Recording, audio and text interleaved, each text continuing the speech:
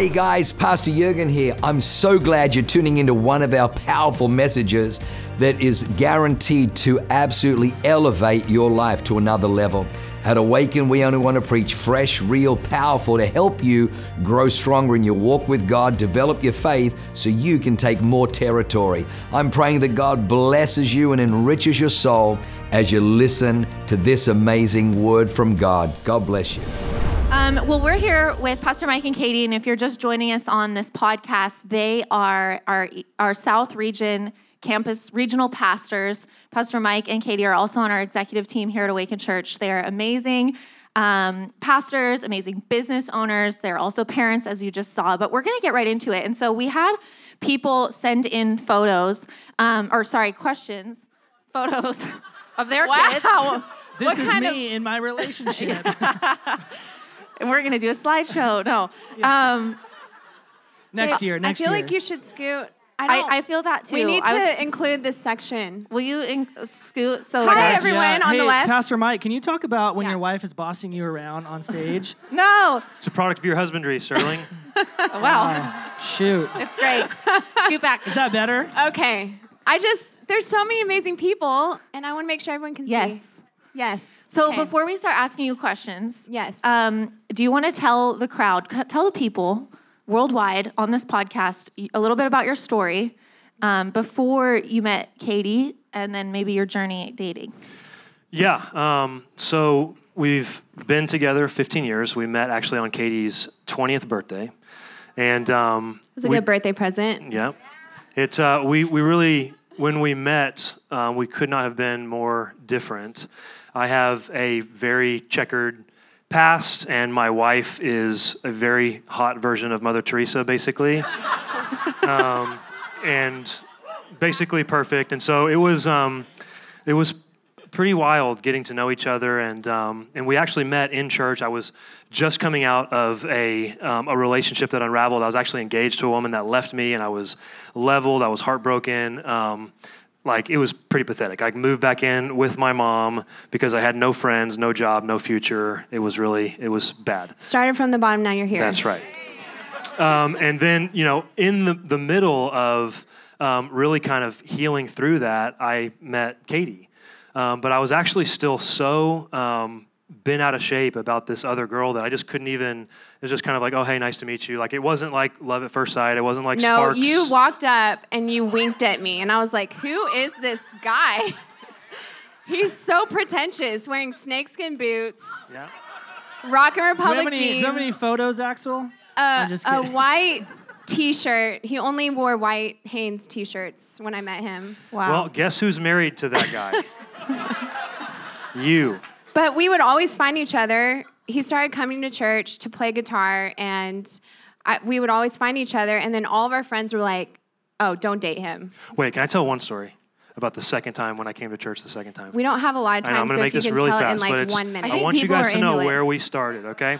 So Katie told me, we'd met at church this one time, and she was like, well, hey, if you come back to church next Sunday, maybe we can sit together. So I'm like, okay, yes, I'm in there. Next level. This is Moving happening. fast. This is happening. Moving so, fast. No I don't know kidding. if I said sit next to each other. I said, come say hi. Well, I interpreted that as, anyway.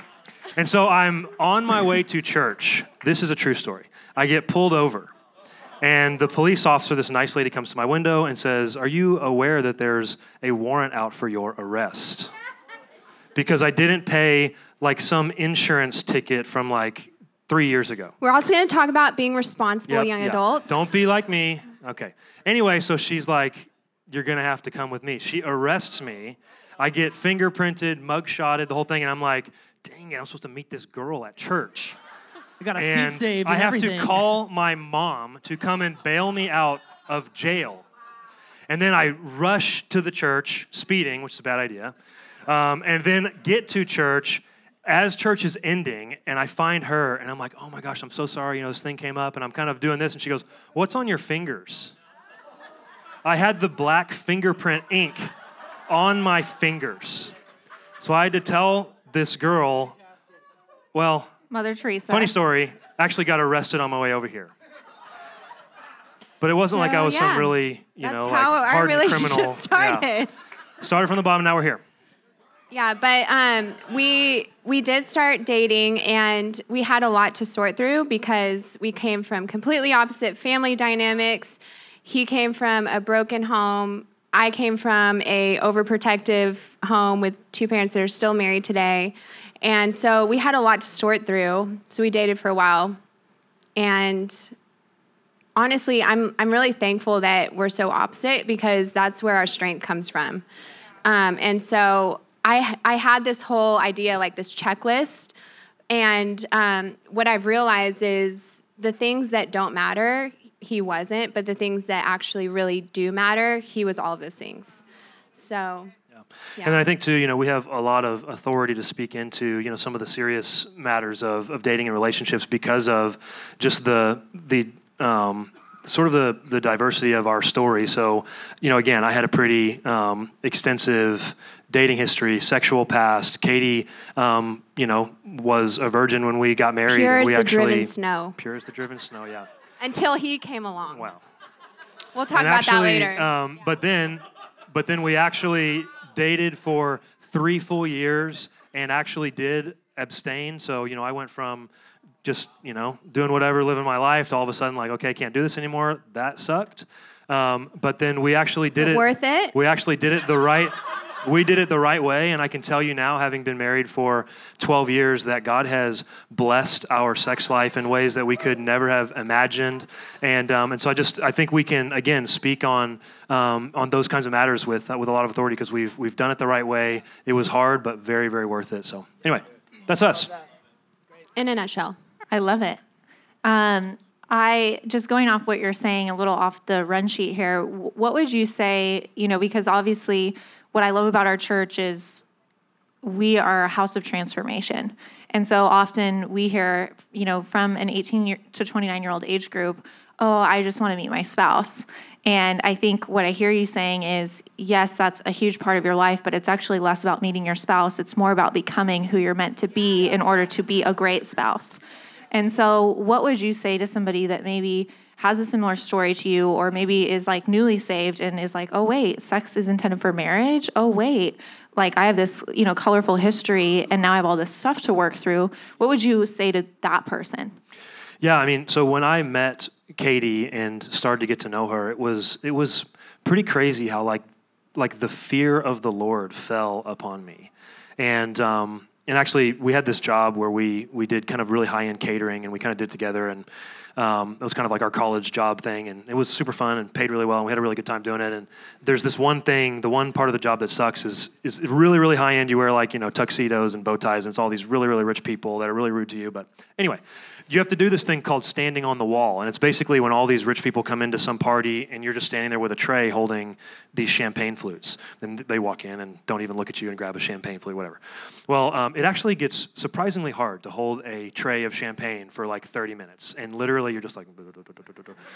Well, we did this one event where it was for actually a crystal stemware, company or whatever, and so I'm standing there holding all these champagne flutes, getting a little heavy. It's been like 20 minutes. And this lady comes up to me, one of the event planners, and she goes, hey, there's about $250,000 in crystal stemware on your tray. Don't drop it. I'm like, cool, that really helps. Thank you so much for that. Anyway, and then it was almost like the word of the Lord hit me. And it was like, that's how I felt when I met her.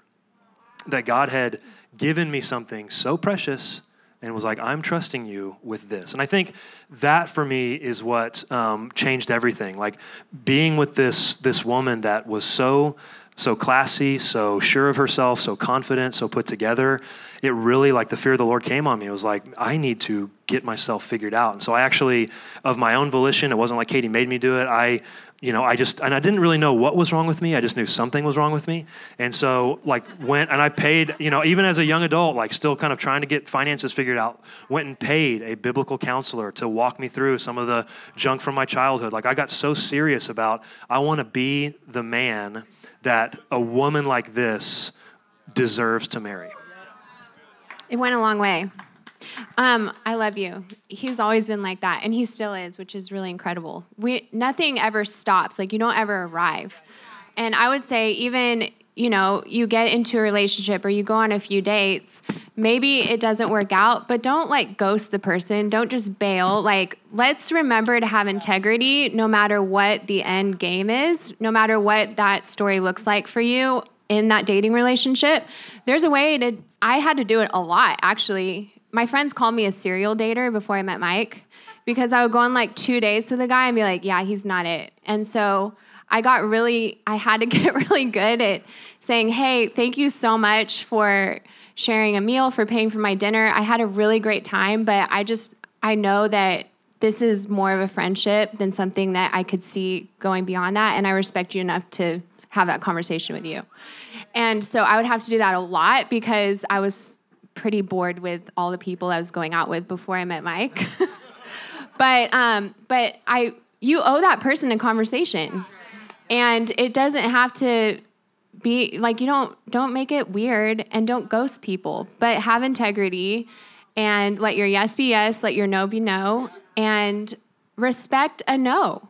You know, if you go out on a date, girls, if you get asked on a date, the guy takes you out and you really like him, but then he realizes that there's not a future in that relationship, don't spiral.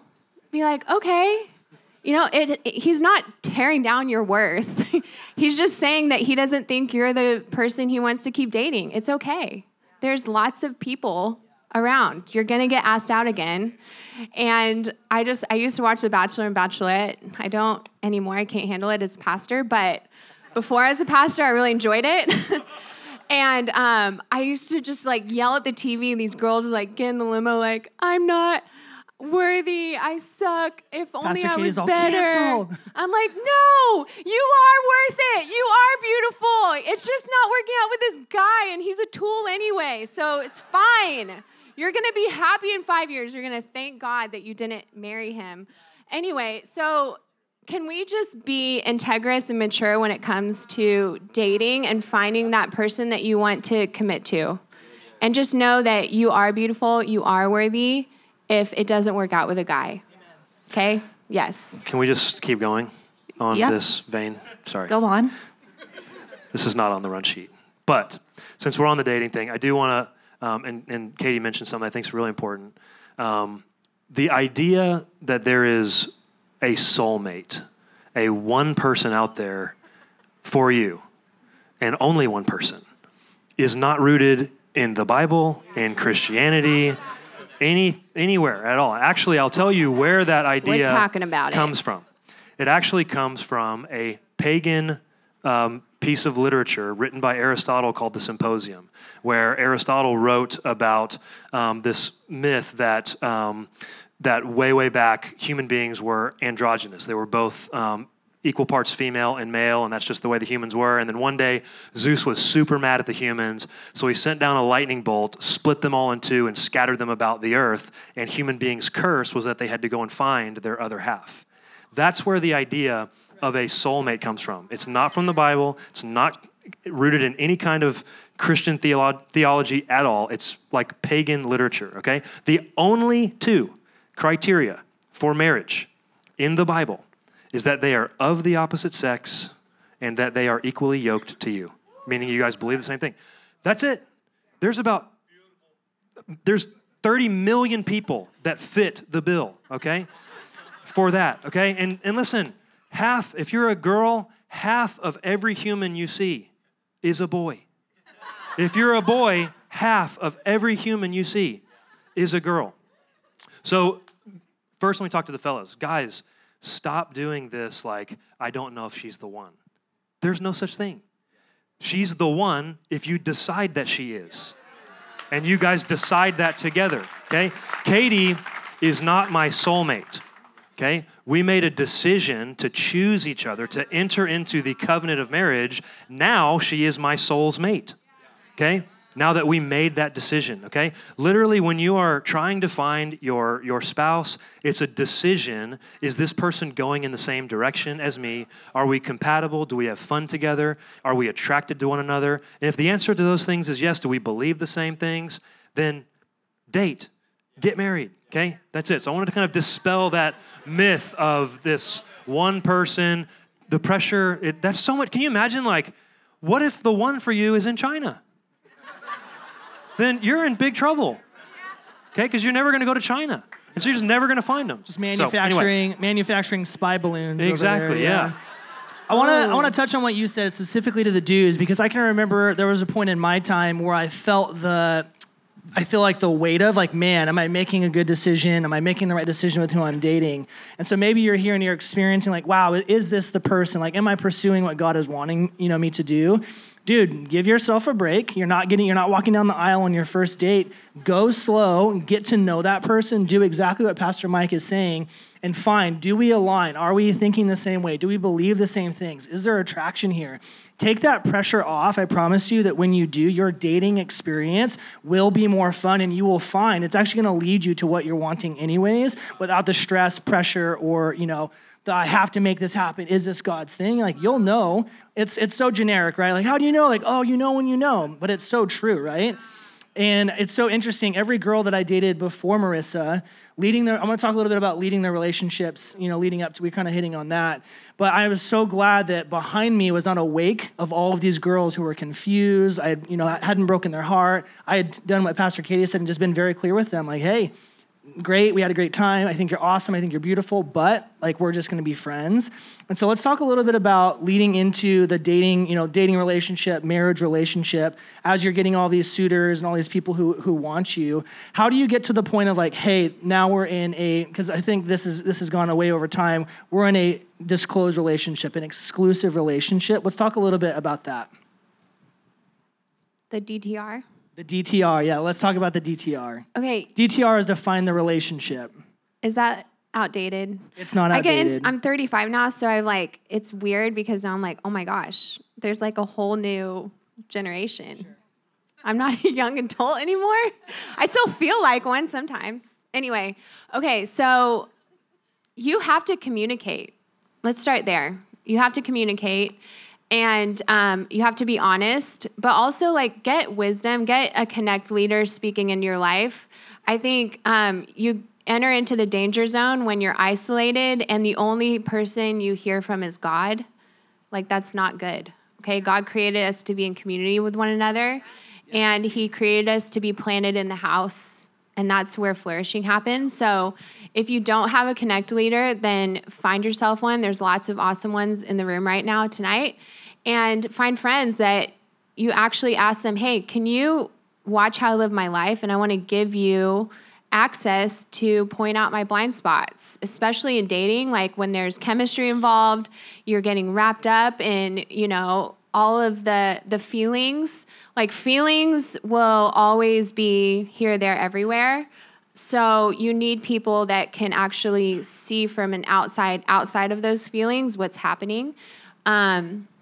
So I would say, like, definitely you need community. Don't go rogue with your fling. Yes. That's not a good idea. And fight that temptation to like spend every single night, every single waking second with that fling.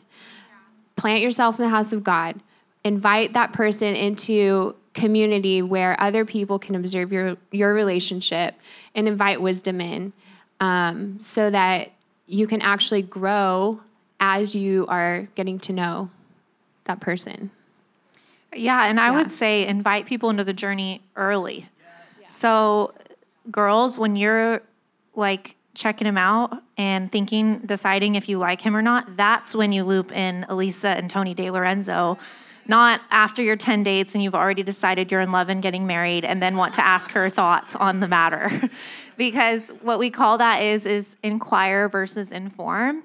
Me saying, hey, I met this guy. I think I kind of like him. What are your thoughts? I want you to meet him, is inquiring. Informing is, hey, guess what? I'm in love. Would you like to come to the wedding? Because at that point, it's kind of too late for someone that has fruit on their life that you want to be like to really come in and be like, wait, hold on. I have questions, because you've already decided. And so I would say put safeguards, fortify your life, invite people in now. And I would say with every area, whether it's launching a business. I can't tell you how many people are like, oh, I have this God dream to start a business, and they quit their job and then they start a business and then they're not making money and then they can't pay bills and they wonder why. And I'm like, well, inquire, ask the people in your world their thoughts before you just move on something. And the Bible says that a wise person learns from even a fool. Yep. And so I think something that our generation has really struggled with is how to ask for help. Sure. And so you've got to constantly fight that. And that stems from maybe a lack of parenting or a lack of support as a child. And so what has happened is our generation has gone, oh, I'm just going to figure it out. And that's where we get the hashtag boss babe and build your own empire and all this stuff, which is all brilliant. But the badness in that is that what it says is I'm just going to do it my way and I'll just figure it out. But invite people in. Yeah, and I think it's so unsafe for Christians to not live a life that is fortified with those kinds of friends. And I know for Marissa and I, we've built a life where we would have to make many, many bad decisions in a row to wreck our lives because we have those friends around us, we have those leaders around us. And something that we've seen as the young adult pastors, I know we've talked about it a little bit, that you've seen as well, is that when people get into these dating relationships, they're just like gone. 2 weeks later, they're just gone. And you'll ask like, hey, like where did Mike go? Like, oh, he got a girlfriend. I'm like, oh, so he got a girlfriend, so he's not in a Connect group anymore. He's no longer serving. He's no longer, like he got a girlfriend, so he dipped. Like, I don't understand. And so that's something that as you're getting into a dating relationship, that is the moment to flip the switch and to dive deeper, not to run away further, not to isolate yourself, but to get wisdom around you. The Bible talks very clearly there is counselor's wisdom in the counsel of many. And what I remember, we talk about this a lot in these kinds of conversations. I remember when Marissa and I first started dating, first thing that she did was get me around all of her friends. Like, it was like dinner date after like meet this person and meet this person. Group dinner dates. And I remember being so impressed by her because I knew what she was doing. She was having her friends, her people that she trusted, the people that loved her. They were sniffing me out. Like, is this guy good for her? Like, how? Like, she was literally doing that right away. And so it's not, get everyone and their mom involved in your relationship, but find the line of, hey, am I using wisdom? Am I leveraging leadership that's in my life? Am I asking questions and not just telling people what I'm doing all the time? And what we've learned is the more questions that you ask, the more wisdom that you get. Guess what? The better decision that you get to make, the better the outcome is. Can Brilliant. I say one more thing on that? It's not like that ever changes. So, like this applies to us to this day. Like literally last week, I phoned a friend needing wisdom about things. And I have people that are pointing out my blind spots and our blind spots as a married couple, as individuals. So if you don't have it and you're like, oh, well, I already am married, it applies to you too. Like everyone in this room should have what we're talking about. Pastor Mike, switching gears a little bit, what advice would you give specifically? This was asked by a guy in regards to what advice would you give on the fight to stay pure before they're in a relationship, but also what if you're in a marriage or in a relationship and really struggling with pornography? What would you say to somebody like that?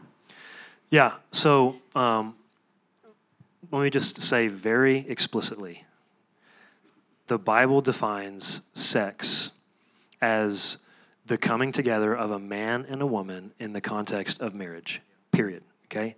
And that idea seems, to the world, to our culture now today, so archaic, so outdated, so on the wrong side of history. What you need to understand, and first of all, let me tell you that we made it, all right? So it can be done. It can be done. We waited to have sex until we got married. We, not to, too much TMI on the podcast, but like on our wedding night, we took a second and, before things. Cuddling, before cuddling. Before snuggling, we prayed. And again, asked God to forgive my personal missteps. And I literally prayed with my brand new wife. We'd been married for like a couple hours. And I said, Lord, I pray that the baggage that I've created, you would not allow to enter into this union. And we prayed for our marriage. We prayed for our sex life. We prayed that God would bless it. And he did. So I'm telling you, number one, it can be done, okay? Because we did it.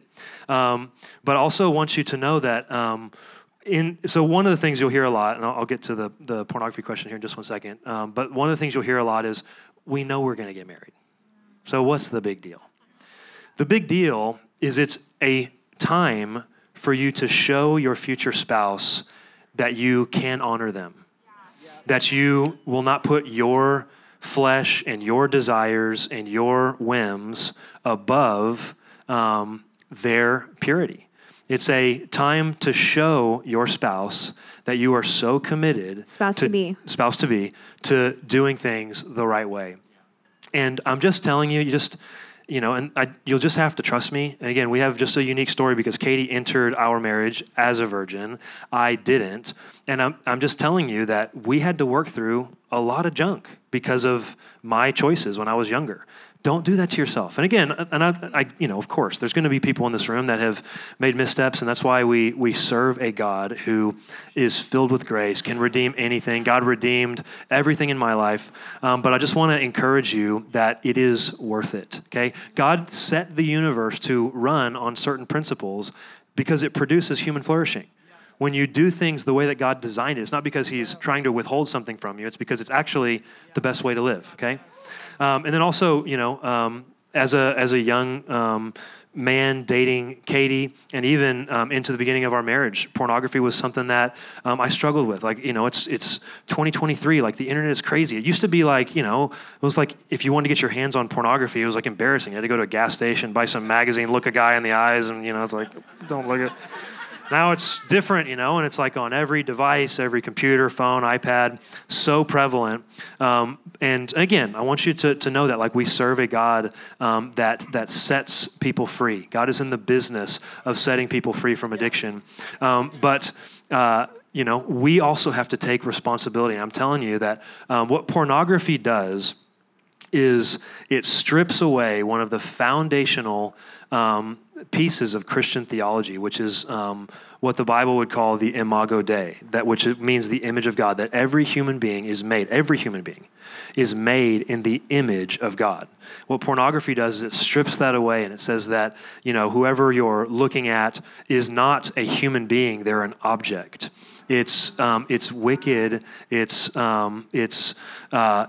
a defilement of something that God made to bring you ecstasy and joy and fun. So what I would say is, if you're, and again, there's women that struggle with pornography. There's men, it's generally more prevalent in men. But what I will tell you is, get to men's prayer, get in a connect group, go to Emerge conference, find men that you look up to. Bible says, confess your sins to one another and you will be healed.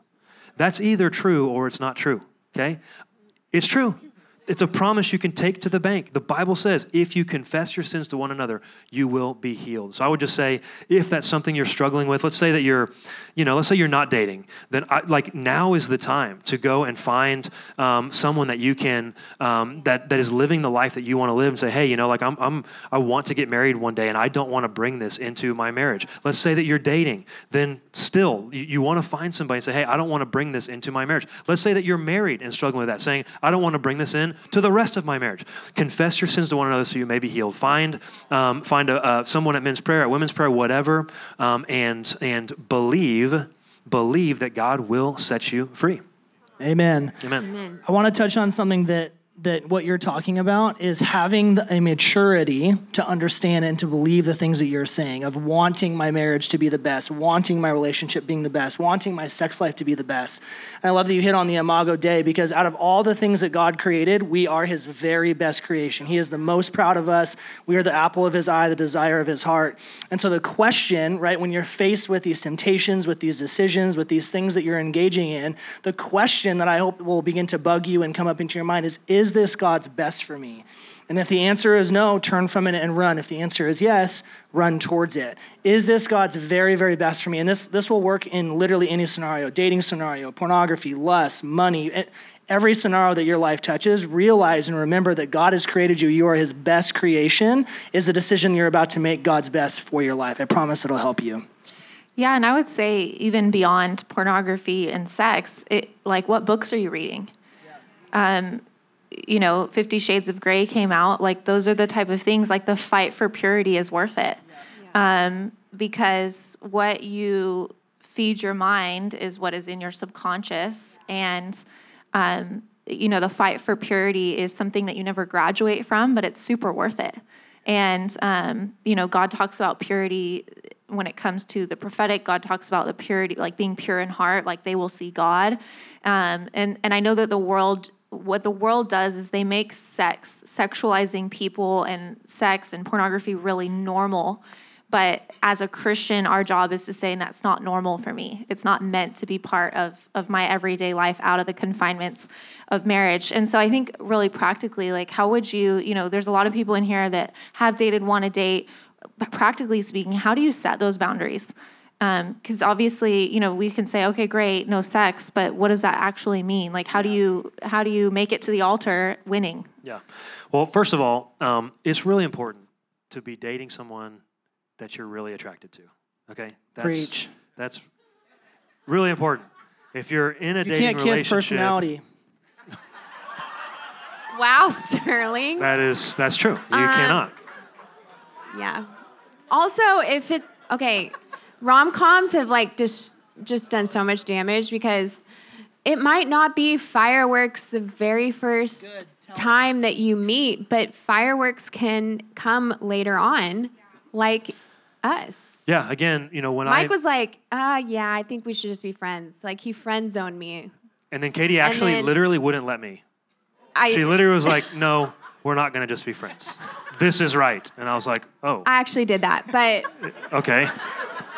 But I'm just saying, like, you can't just put all this stock into, like, this like... Six-pack. Yeah, this ideal, like, little thing in your brain of, like, oh, if it doesn't happen, like, don't be a control freak about dating. Like, just meet a guy. And if he asks you out and you think, maybe he's interesting, just see.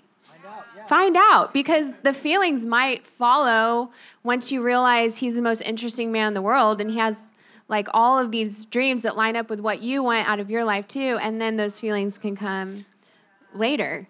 Also, I will say, and Mike used to say this all the time, Bentleys don't advertise. They spend $0 on advertising. Bentleys never advertise.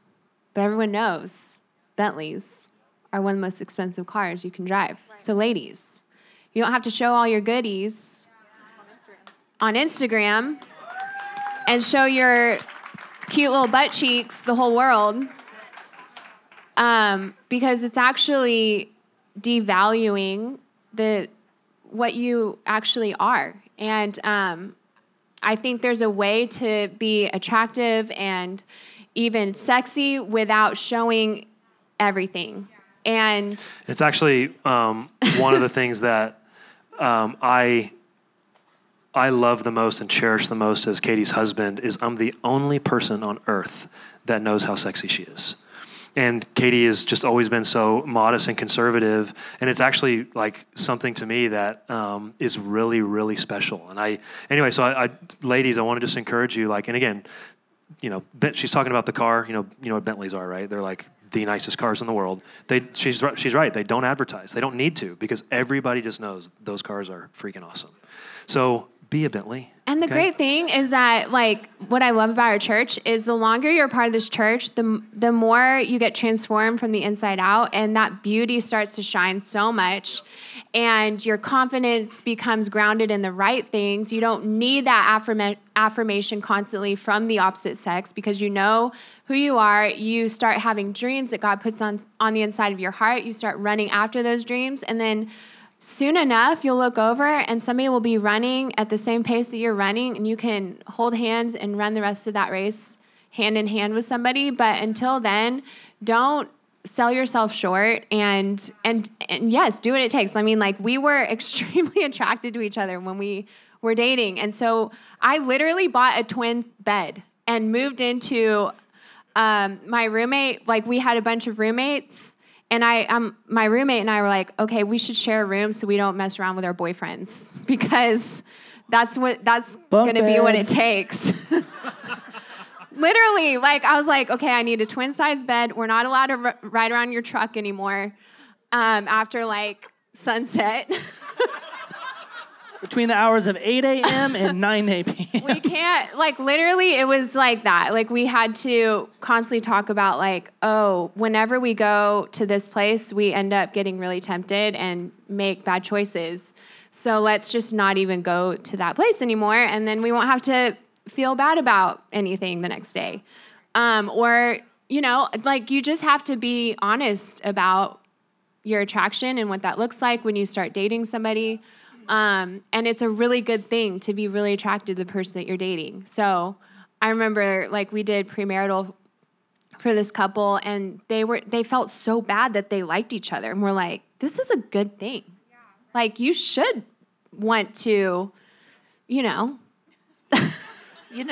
should want to do that.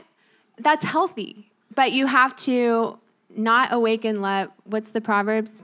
Don't awaken love before it's time. So, I think get wisdom. And I think too, and again, just talking about boundaries. Don't be religious about it. Understand, what our culture tries to do is they try to devalue sex. And so you'll hear things, you'll see in TV shows, oh, it's just sex, it's just physical, it's just hooking up. Even the term hooking up, it's just just sounds so flippant and so two carabiners just linked up, and that was cool.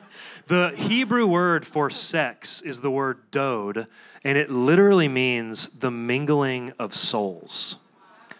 The Bible says that when a man and woman come together, they become one flesh. So deeply intertwined. It's not casual. It's not something to be treated flippantly. It is, meant for a covenant relationship. Now, that's a word that we don't, really throw around a lot these days, but there's a big difference between a covenant relationship and a contractual relationship. And a contractual relationship, this is how the world treats not just dating, but even marriage. The world will say, all right, in a contractual relationship, this is what I will do to hold up my end of the bargain. Here's what you will do to hold up your end of the bargain. And as long as I hold up my end of the bargain and you hold up your end of the bargain, then we'll be in this contract. Now, the minute one of us is in breach of contract and doesn't hold up our end of the bargain, then we're free to breach that contract and dissolve and go away. A covenant says, I will hold up my end of the bargain even if you do not. I'm in this thing even on the days that I don't feel like it, even on the days that you're not meeting my needs, even on the days where I feel like the things that I want and my dreams are not being, that's a covenant relationship. And that's why it's so important to understand the value of sex. And it makes it a lot easier to, not easier, it's always hard, okay? If you're with somebody you're really attracted to, and that should be, I heard somebody say one time doing premarital, what they love to see is couples who can barely keep their hands off each other, but they do. And I love that. There should be attraction, there should be chemistry, there should be sparks. But I think understanding the weight of what sex is, it's the mingling of souls, and needs to be engaged in the appropriate forum. Amen, brother. All I'm saying is some of y'all need to buy a twin bed. Yeah. Just don't kiss laying down. If you can just avoid, kissing while laying down, half your problems are gone. Yeah. There you go. That's just wisdom. saying, only kiss vertically, never horizontally. Wow. You're welcome. We get asked this actually all the time. We got asked this 3 different times in 3 different ways, and the question was basically, is it okay to either live together or stay the night at each other's houses if we're not having sex? No, don't do that. Same with don't share a phone plan, stop sharing a bank account. You're doing married things and you're not married. What is this, an LLC? Yeah. I also recommend don't buy a dog together. Bro. That's a side thing. You gotta play rock, paper, scissors for an animal? What are you talking end? Yeah. That's weird. Yeah, don't do that. Another question Let's talk about traveling. Yeah, that traveling. one's a big one. Yes. We traveled when we dated with other people. Groups? Totally acceptable. It's I think if you're playing house or not. If you're oh, you went putting to Europe lipstick for a month? on a pig. You went to Europe it's for a month, the posting of it too. And you're robbing yourself. Yep. You're robbing yourself of what it should be, which is when you're married, enjoying experiences together as a married couple. You're going to rob yourself if you half enjoy things that you could be fully enjoying.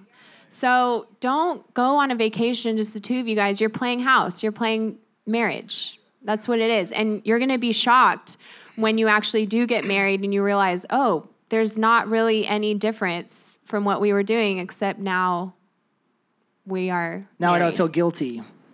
Well, or just shocked, like, Yeah. oh, wow, we actually were married. We were married without all the actual benefits and the blessing and the covering. And why would you want to like steal that from somebody else, the person you're dating? And even, a lot of things young adults say is some version of the how far is too far question, right?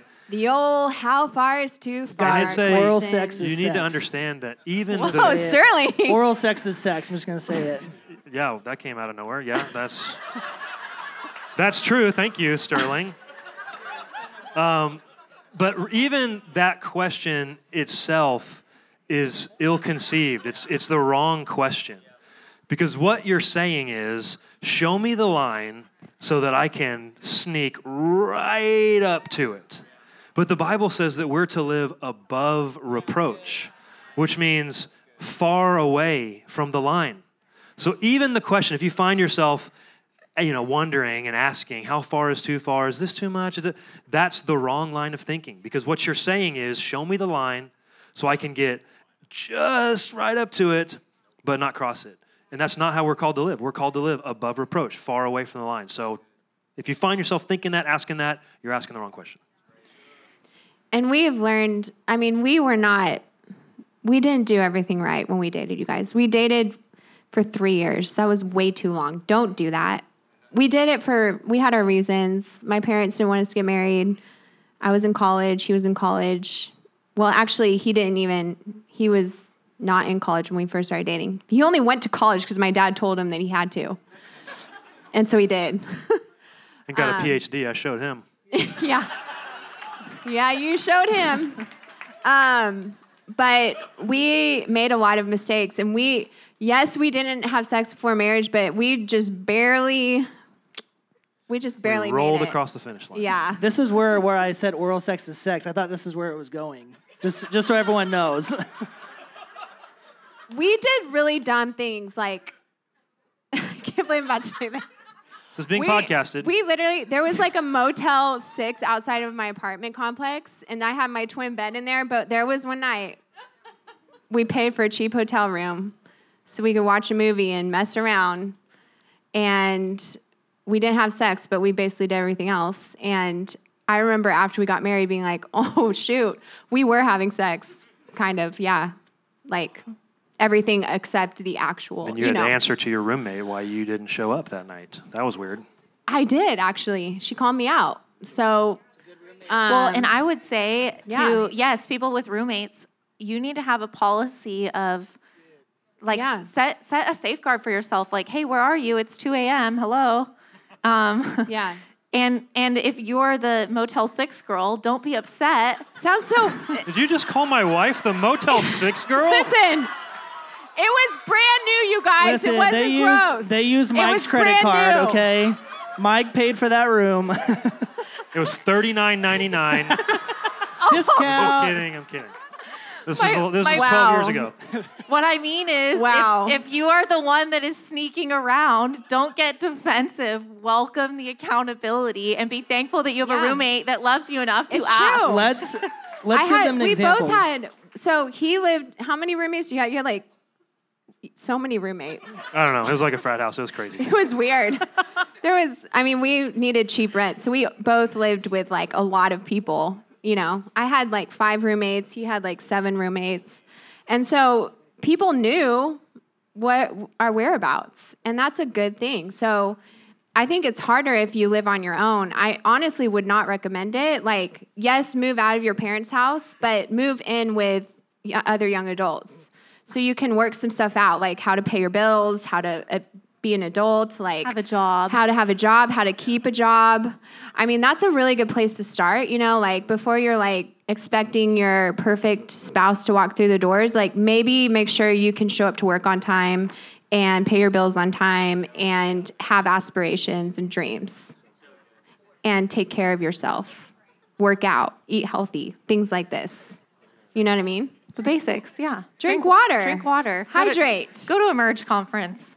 Men, if you are not at Emerge, it should be like a really dire situation for you to not be in a marriage. Everything changed when we moved to San Diego 10 years ago. We were working through a lot of things in our marriage. We weren't in a very good place in our marriage, but we still were like obsessed with each other. Like we loved each other, but we just had a lot of dysfunctions. And I remember the first year Mike went to Emerge, I was like psycho. I literally was like praying and texting him, and then he wasn't texting me back. And I'm like, oh my gosh, please don't leave. Like, just stay through. Like, you need an encounter with God. I have a lot riding on this. And everything changed after that Emerge for him, which meant that everything changed for us. And that was really like the beginning of the rest of our lives, was when Mike went to Emerge. So if you're not registered for Emerge yet, men, please register. And if you don't think you can afford it, you probably can. You probably just need to not go have beers every night and like spend your money on weird stuff. Just like prioritize buying an Emerge ticket. And if after all of that you still don't think you can, then talk to a Connect leader. Like, figure it out. Yeah. Your dire reasoning is probably not that dire. It's just funny because like, oh, I can't afford to go, to Cherish, but I can't afford Lofty Coffees 6 days a week. Or Coachella. Yeah. I'm like, have fun at Coachella. Yeah. There's a saying, you always make time for your priorities. Yep. So you actually can be empowered. And just for the guys, I feel like we've hit on boundaries really well. I was going to tell a funny story, but yes. Is this good for you guys? You guys yes. enjoying this? Okay. This was a question directed for you guys to answer. It says, guys often feel like they have to have their ducks in a row before they date or before they get engaged. What are your thoughts on this? Can you give some wisdom? Yeah, I still don't have my ducks in a row. I've been married 12 years, Ducks are still around. Yeah. We have a lot of ducks. Ducklings just scrambling everywhere. No, it's guys, don't. That's a mistake to say, I'm gonna hold off on dating until I hit some financial goal or whatever, because the minute you hit that goal, there's another goal. The minute you reach, whatever level, there's another level above that. When you find somebody that you're compatible with, that makes you laugh, that you like being around, that's your best friend, that you're attracted to, then just start dating and get married, okay? I know that for us, like when we first met, you drove a flatbed truck, worked in construction. Yes. She thought that was hot, though, so. Yeah, it was. You had to stay away from that truck. I did. Yeah. So. It's just one bench. It's not good. Yeah. My point is, like, we've grown together, and like so much of where we are now. Like, this wedding ring happened 10 years in. My first wedding ring was like the tiny diamond that actually we realized was worth nothing. My God, there's a whole story behind the diamond, but it fell out when I was pregnant with Zeke, probably for the best. But like, don't feel like you have to be a millionaire to date somebody. Like, I think San Diego puts a lot of pressure on, like, consumerism and just materialism, but go on a journey with somebody. Dream with someone. Like, that's what we did. Yeah. That's what actually got us to San Diego. Yeah, and I think there's some guys and girls that kind of feel like, gosh, there's still so many things I want to achieve, so many dreams I want to attain before I get tied down. But like I am the man that I am because of Katie. Yeah. Like, Katie built me. Like, she basically turned me into the man that she wanted. And we built a life together. We achieved things together. Like, there's no way I would have had the courage to move to San Diego was it not for Katie. Katie was the one who was like, hey, we can do this. Come on, it'll be me and you. We'll start a new life together. It'll be an adventure. And it was us together that built a life. And that's part of the things that's so special is everything. It wasn't like I achieved this and then she achieved that and then the Montagues and the Capulets came together to make some super family. That's from Romeo and Juliet. Anyway. But we started with nothing. I mean, we moved into this tiny little apartment in La Jolla. I was a graduate student. We lived in student housing, and even that little apartment, we got a roommate to cut the rent even cheaper. And so we had this sweet Russian girl that lived in the second bedroom, and It's Irina. We love her. Irina Bennett, yes. And I remember You upgraded from a twin bed, though. Yes. Okay, yeah. good. This was after we got married. Yes. And I just remember, just sitting down, and we had this IKEA dinner table that we bought for $40. And, just going through our finances and just all right, if we could just find a way to make $3,000 a month, then we're set for life. And maybe some of you are there now, and that's fine. That's cute. And I just remember those were the conversations that we had back then, And now God has blessed us, tremendously, but it's because we built a life together. So. Yeah. Can I say one more thing too on the whole money thing? Making money is not serving God. Okay? So when we met and getting planted in the church, Mike was a PhD student we had all these dreams for business, all these things that were on the inside of our hearts. But Mike actually started serving on the worship team as a grad student, where that was his full-time job, was a grad student. I remember there was a decision that we made where we made a decision, we're going to prioritize the house of God. And let's see how that goes for us, because we had never done that before. And we'd only been married under 2 years, I think a year and a half. And it was a huge sacrifice for Mike, especially because grad school was kicking his butt, because UCSD is intense. So, but it was crazy. He started serving on the worship team, and he'd be walking to class, and literally a solution to a math problem would pop into his head that he'd go to his lab and it would work. And it would take him, other grad students would take 15 hours to come up with a solution that literally the Holy Spirit just dropped into his mind on the way to class. And we both knew it was a miracle because we were prioritizing the house of God. And we never looked back from that point. We're you know what? If this is just a taste, then this is going to be the rest of our life. We're going to say yes to God. We're going to prioritize the house of God. And we had dreams of being we still do, of being the biggest givers in our church.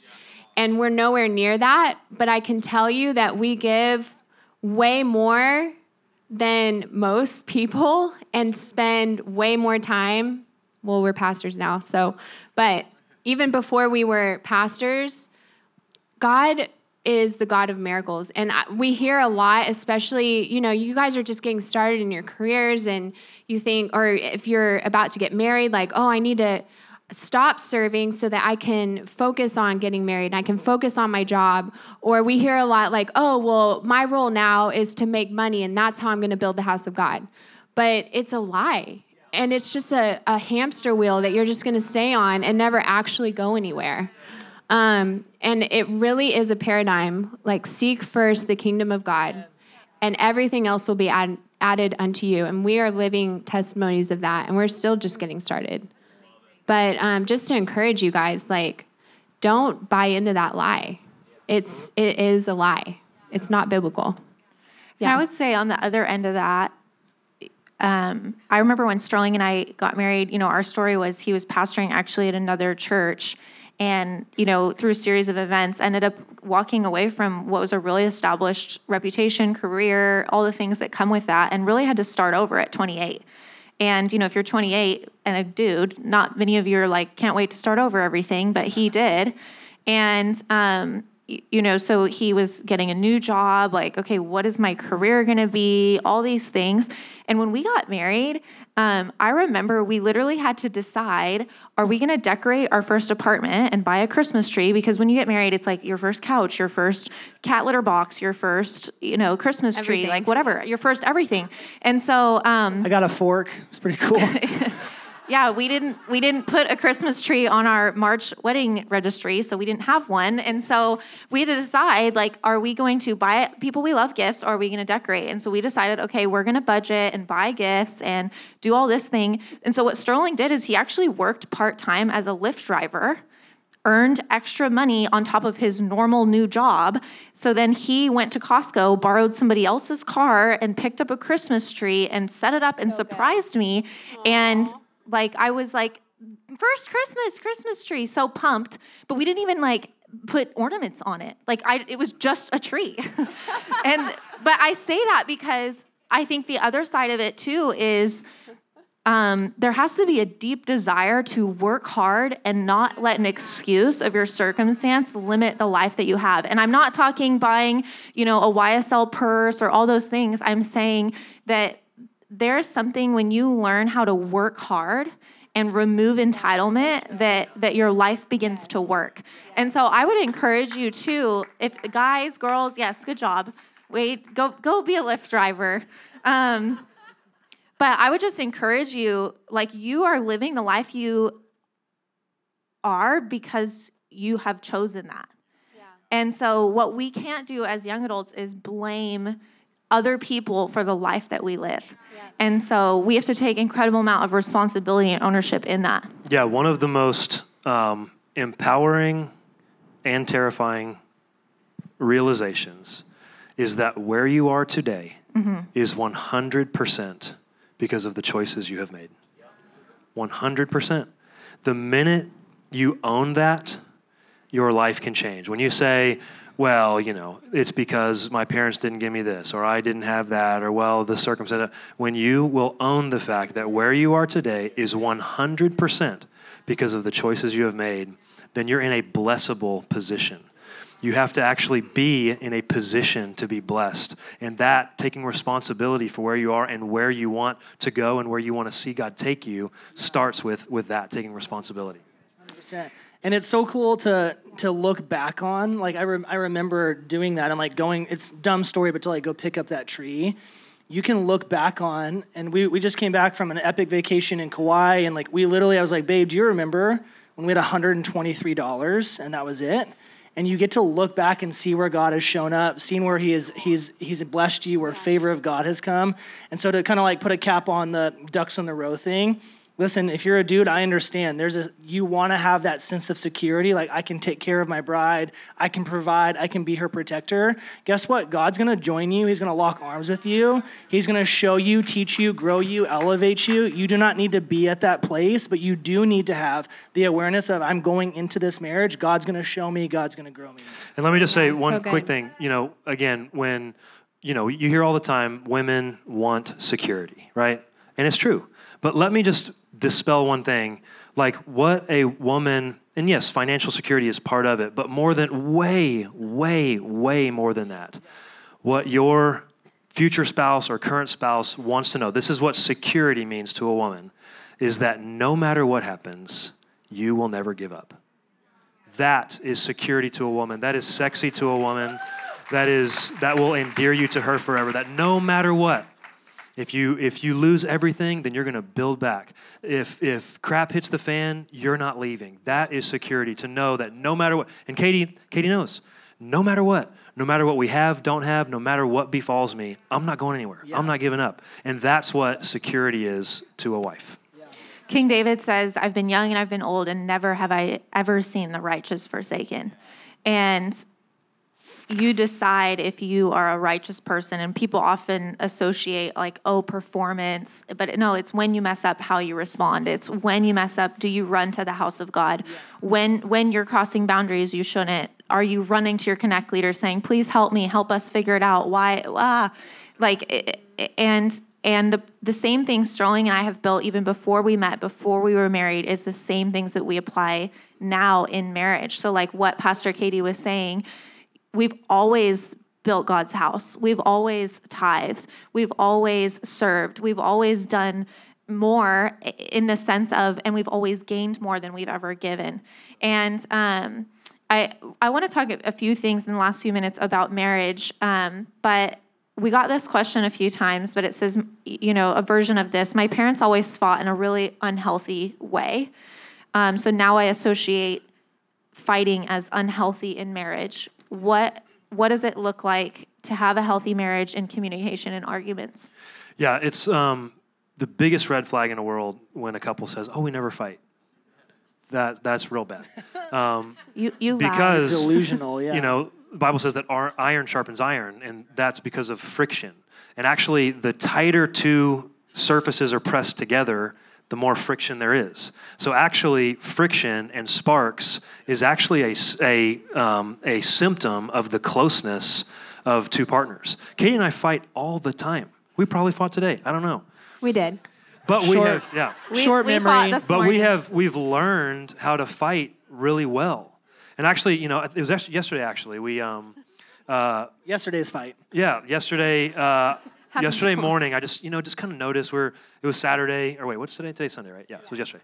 It was Saturday, and we were, just kind of puttering around in the morning, and we got small kids, so life's crazy. Like the mornings at our house are just like, what's happening? It's chaos. And I just could tell, I've been with my wife for 15 years. I just could tell something was up, and you kind of sometimes just you don't want to say what's wrong quite yet because you just got to be ready for that, got to be. But finally, she just said, "Hey, it really bums me out that we just didn't have the morning together. Like I've really been looking forward to Saturday where we can have coffee together." And my wife, I've learned in 15 years, coffee in the morning is it's like her number. We could do nothing else, but if we have coffee together twice a week, then her love tank is just like through the roof. That's actually not true. Well, yeah, that's hyperbole. There's a few other hyperbole. things. I'm making a point. But she told me like, hey, it just kind of bummed me out that you didn't make space for us to have a morning together and connect. And so the reason is because I was working Saturday morning. Like we had just gotten back from a trip. I'm self-employed. Like, just because I go on vacation, the people I work for don't care. Like, and so I was like trying to jam and try to make things happen to get caught up. And the old me would have flown off the handle and just been like, I am trying to earn the money that pays the bills. Don't you see what I'm doing to for live, you? For you to live in this beautiful house that we have. But because we've learned to fight well, and here's the big thing. In marriage, you have to find a way, and it's not something that just happens overnight. It's something you have to fight for, but you have to make a safe space for one another. And so the old me would have flown off the handle and been like, you don't respect me, you don't really understand, you don't see all that I'm doing to provide for you, provide for the kids. But because I've learned to really trust her, that when she brings something up to me, it's not because she's needy, it's not because she's psycho, it's because she's my wife, and she's, 50% of this, Jaeger family, and I trust her. And so instead of flying off the handle, I was able to just kind of look at her, take a second. And again, I felt even now, I kind of felt some defensiveness welling up in me, but I said, hey. Now? Like right now? No. Oh. Yesterday. I'm like, whoa. Yesterday, I'm doing great. Okay. Everyone good. just stretch your hands out. Yeah. And I was able to just look her in the eyes and say, hey, you know what? You're right. I shouldn't have done that. I just got swept up with just the hustle of getting back from vacation, and I could have easily carved out 90 minutes for you and I to connect. I'm sorry. Will you give me the opportunity to make it better this week? And the cool thing was, because she knows I have built a reputation over the past 12 years of when my wife says something to me, I actually listen. I actually plant it in my brain and make an effort. So she knows she doesn't have to, when I say, hey, I will prioritize this over this week, then she says, great, awesome, sounds okay, awesome. but that's like after 15 years Yes. of training him.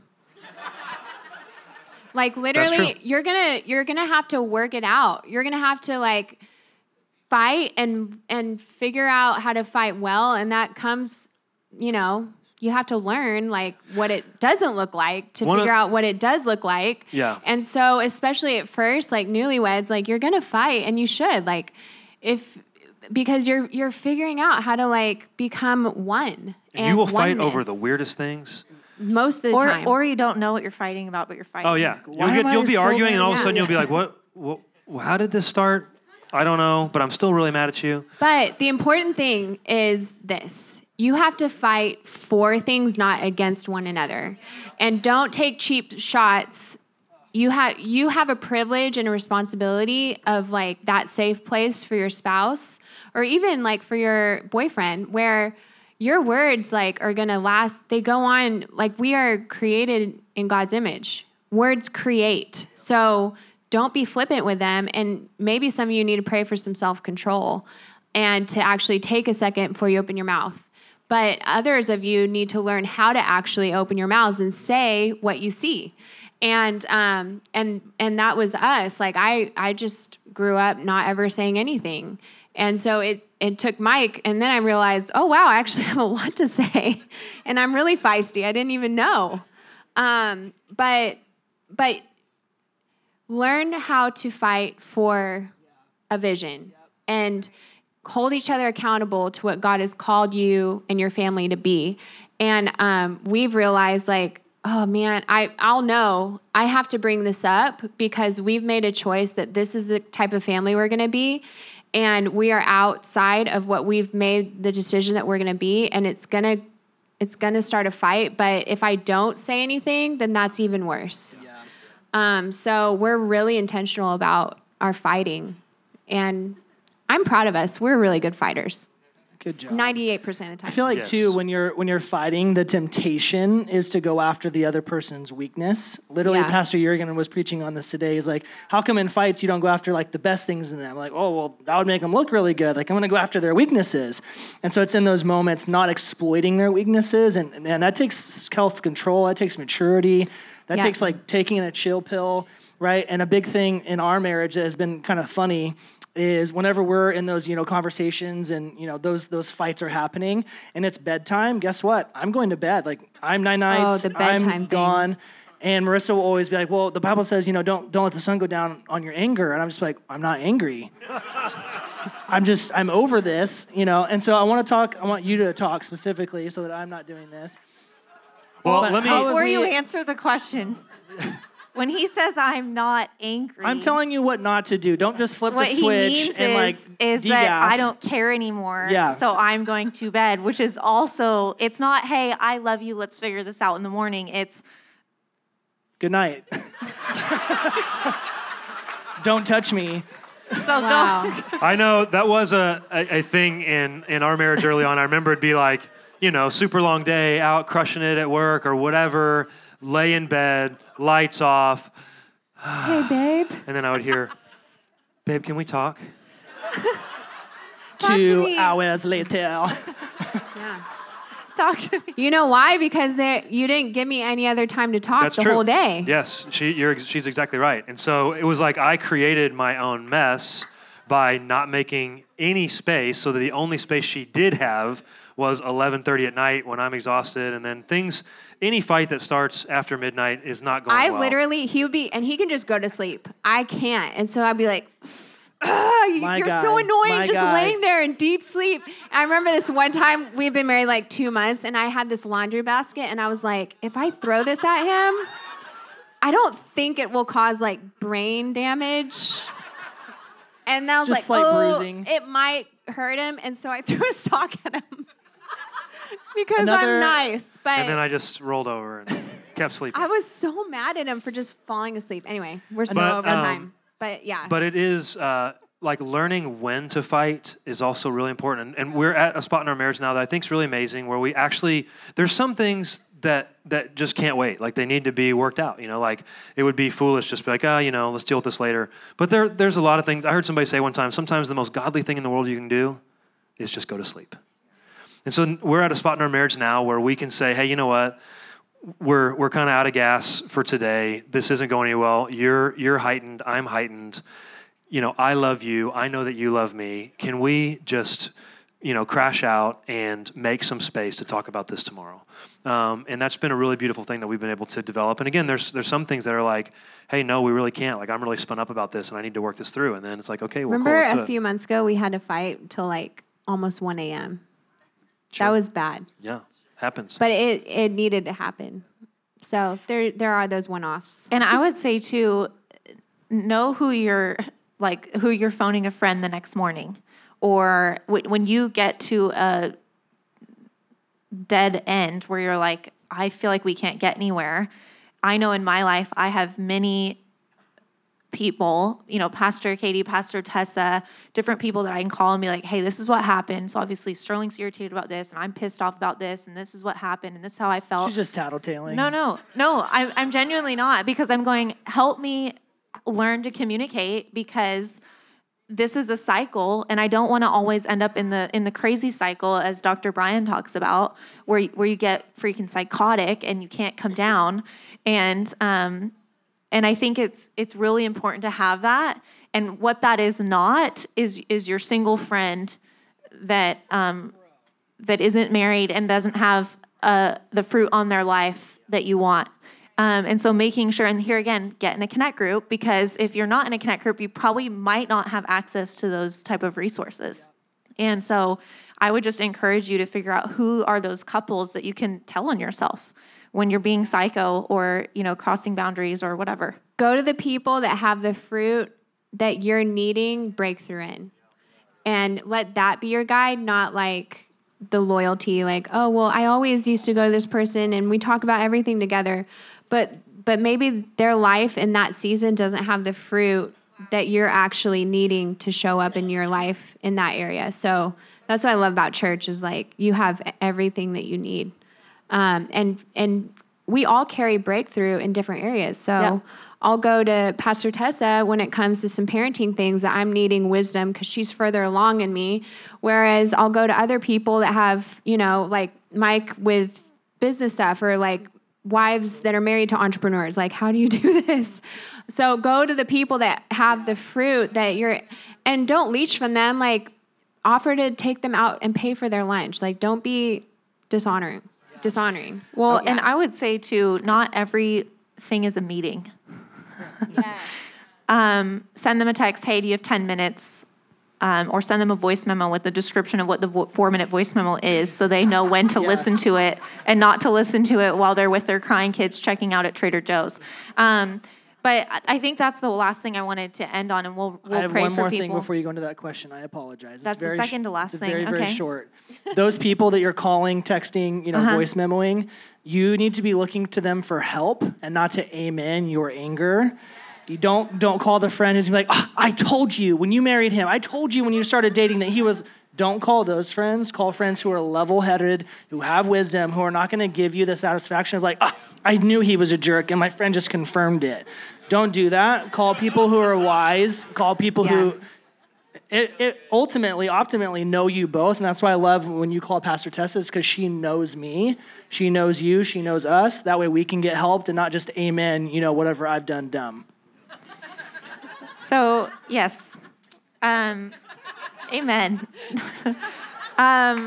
What would you say, Pastor Katie, to the young adult who maybe isn't a parent yet, who is being led either by a Connect leader or pastored or, a leader at Women's Prayer or Men's Prayer who is a parent? Like, what's some advice thinking through the filter? Because I've actually found that, there's quite a few people in our church that have little kids that invest in young adults. What would you say to the young adult that isn't a parent? Like a lens to think through when... Like, buy them coffee? Yeah. I mean, I think, honestly, like, they're in a different season of life, but that doesn't mean that they don't have time for you or they don't want to be there for you. But also, you might need to, see how you can bend a little bit, because you do have more time flexibility than they do. So I remember when we were still young adult leaders, and we had Zeke, like I would say, Zeke's our oldest, when he was a baby, I'm like, hey, I actually don't have time, but if you want to come over and go grocery shopping with me, we can walk through Trader Joe's and I'll, get you some rolled chips and we can talk that way. Like, there's ways to incorporate that quality time. But it might just look a little bit different versus your other friends that don't have kids. But it is a massive transition when your friends have a kid, and you can't expect them to be how they were before they had kids. And for those of you that do have kids, don't put this pressure or this expectation on your friends or those that you're leading to get it. They don't get it, and that's okay. And I think it's really beautiful. Like, I have friends that don't have kids, and most of my friends now do have kids, but those dynamics do change, but I would say I'm really grateful for the people that don't have kids yet that make the effort to still be a part of my life, even though it means maybe they have to come over or, I have kids running around when we're hanging out. But if they really prioritize that time with me, then they're willing to make that effort. Yeah, and something that I did when I was an Awaken Youth student here is I had all these pastors that I wanted to be like and admired their marriage, their ministry, their businesses. So instead of me coming up to them on the front row and saying, hey, when can we hang out? I said, hey, I would actually love to watch your kids one night. And I don't want you to pay me, and you guys, whenever it's convenient for you, you let me know. And it was my way of sowing into what I wanted. And because the Bible says that what you honor, you get more of. And so what I didn't go do is say, hey, hang out with me, do all this stuff with me. But I actually thought, what would really serve them? And, it might look like a $5 coffee gift card and a nice note saying, hey, thanks for everything you do. Here's a coffee on your next thing, or, running to Target. But, I love when young adults are like, oh, I'm so busy. And I'm like, do you have children? Because if you don't, you're not busy. So I think, too, just realizing that you actually can be a blessing to those people. And I'm not just talking to the females, but, dudes, like what can you go do? Go do Pastor Mike's yard work. If you're at Eastlake, whatever. Or Anthony, like how can you serve your leaders in that way, even though they're in a different season? So we're going to pray for people. Do you want to pray corporately over some things, or Do you guys want some prayer? I would really love to pray over you guys. I think it'd be really amazing just to pray against condemnation. I honestly, coming into tonight, I saw a lot of you guys being like, oh my gosh, this is a lot. Like, where do I start? And so I just would love, maybe even, can we stand up just to switch it up a little bit? All rise. You guys are so amazing, by the way. I want to have a moment where the Holy Spirit can actually show you where to start. There was a lot covered tonight, but the Holy Spirit knows exactly where you're at. He knows the exact season you're in. He knows what your tomorrow is going to look like. And I just want to pray over all of you guys that the Holy Spirit would show you the first thing to start with. And for some of you, it is signing up for Emerge. For others of you, it's getting a Connect group. For some of you, it's texting the girl and asking her out to coffee. For others of you, it's starting to pray and network so that you can get into a better living situation where you can have godly roommates that you can do life together with. I don't know what that starting point is, but if you guys can just close your eyes, I want to just have a moment where the Holy Spirit, He's here with us, and He created you. It says all throughout the Word that He knit in desires into your heart that He wants to fulfill.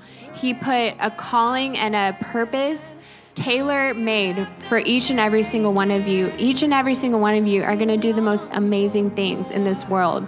You're going to experience the full spectrum life. And so, Holy Spirit, I just thank you for every single person in this room.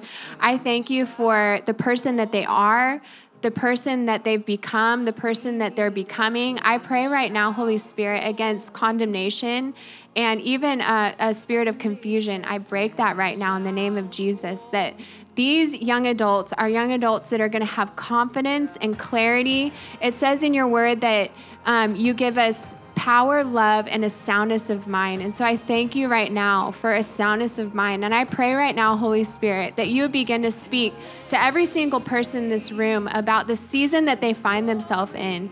And I pray right now that you begin to give visions in their mind's eye of where to begin, what that action step is as they leave tonight, that they would know that one thing that they're going to do, that one thing that they're going to leave behind or do different or act on. And I thank you, Jesus, that it's going to produce a harvest that is going to be a testimony that's going to be powerful. And I thank you, God, for their testimony.